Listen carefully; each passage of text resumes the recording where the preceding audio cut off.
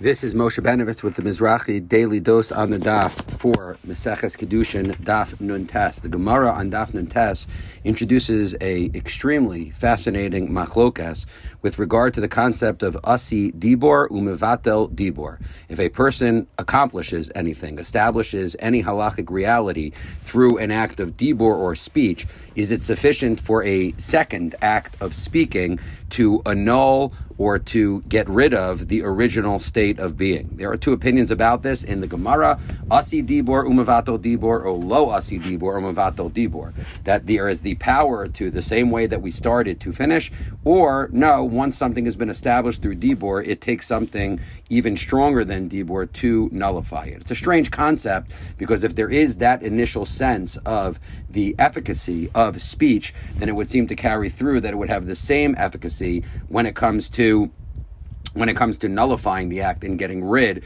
of whatever halachic reality was created from the original speech. There are a number of ways that are presented in the Rishonim and Acharonim to understand the concept of Asi Dibor or Lo Asi Dibor Umevatel Dibor, why it would not be the case that the second speech can nullify the first one. One possibility, of course, is that the reality that has been created is not, you can't simply nullify by doing the same reality, meaning there is an enormous power to Dibor and to what is established by it. And once it has been established, an equal force is not going to be sufficient. You need an even greater force in order to supplant it. It's interesting that we have this week's Daf Yomi that comes out in Parshas Bereshis. And in Parshas Bereshis, we of course read about the ultimate Asi Dibor, not Umevatel Dibor. That would be later on, but it would explain perhaps what some people ask regarding the Mabul. The Mabul required a separate act to destroy God's handiwork, and we did not suffice with a further Dibor. God said, let there be light, let there be man.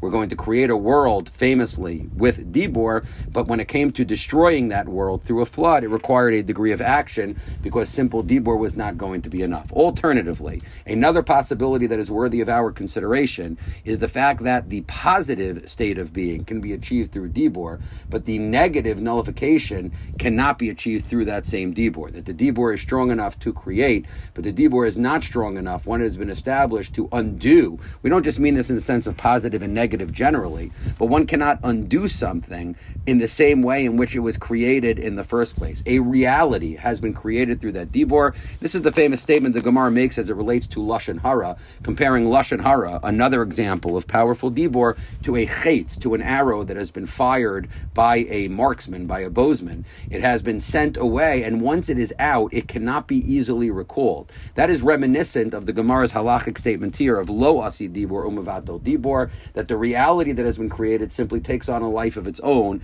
and it cannot be equally or easily undone. That the tshuva process, as it were, another timely reference to where this Daf Yomi falls out, the reparation, the restoration cannot be achieved as easily as the original act. It requires an additional level of activity. This has been Moshe Benovitz with the Mizrahi Daily Dose on the Daf, Kiddushin Daf Nun Tes.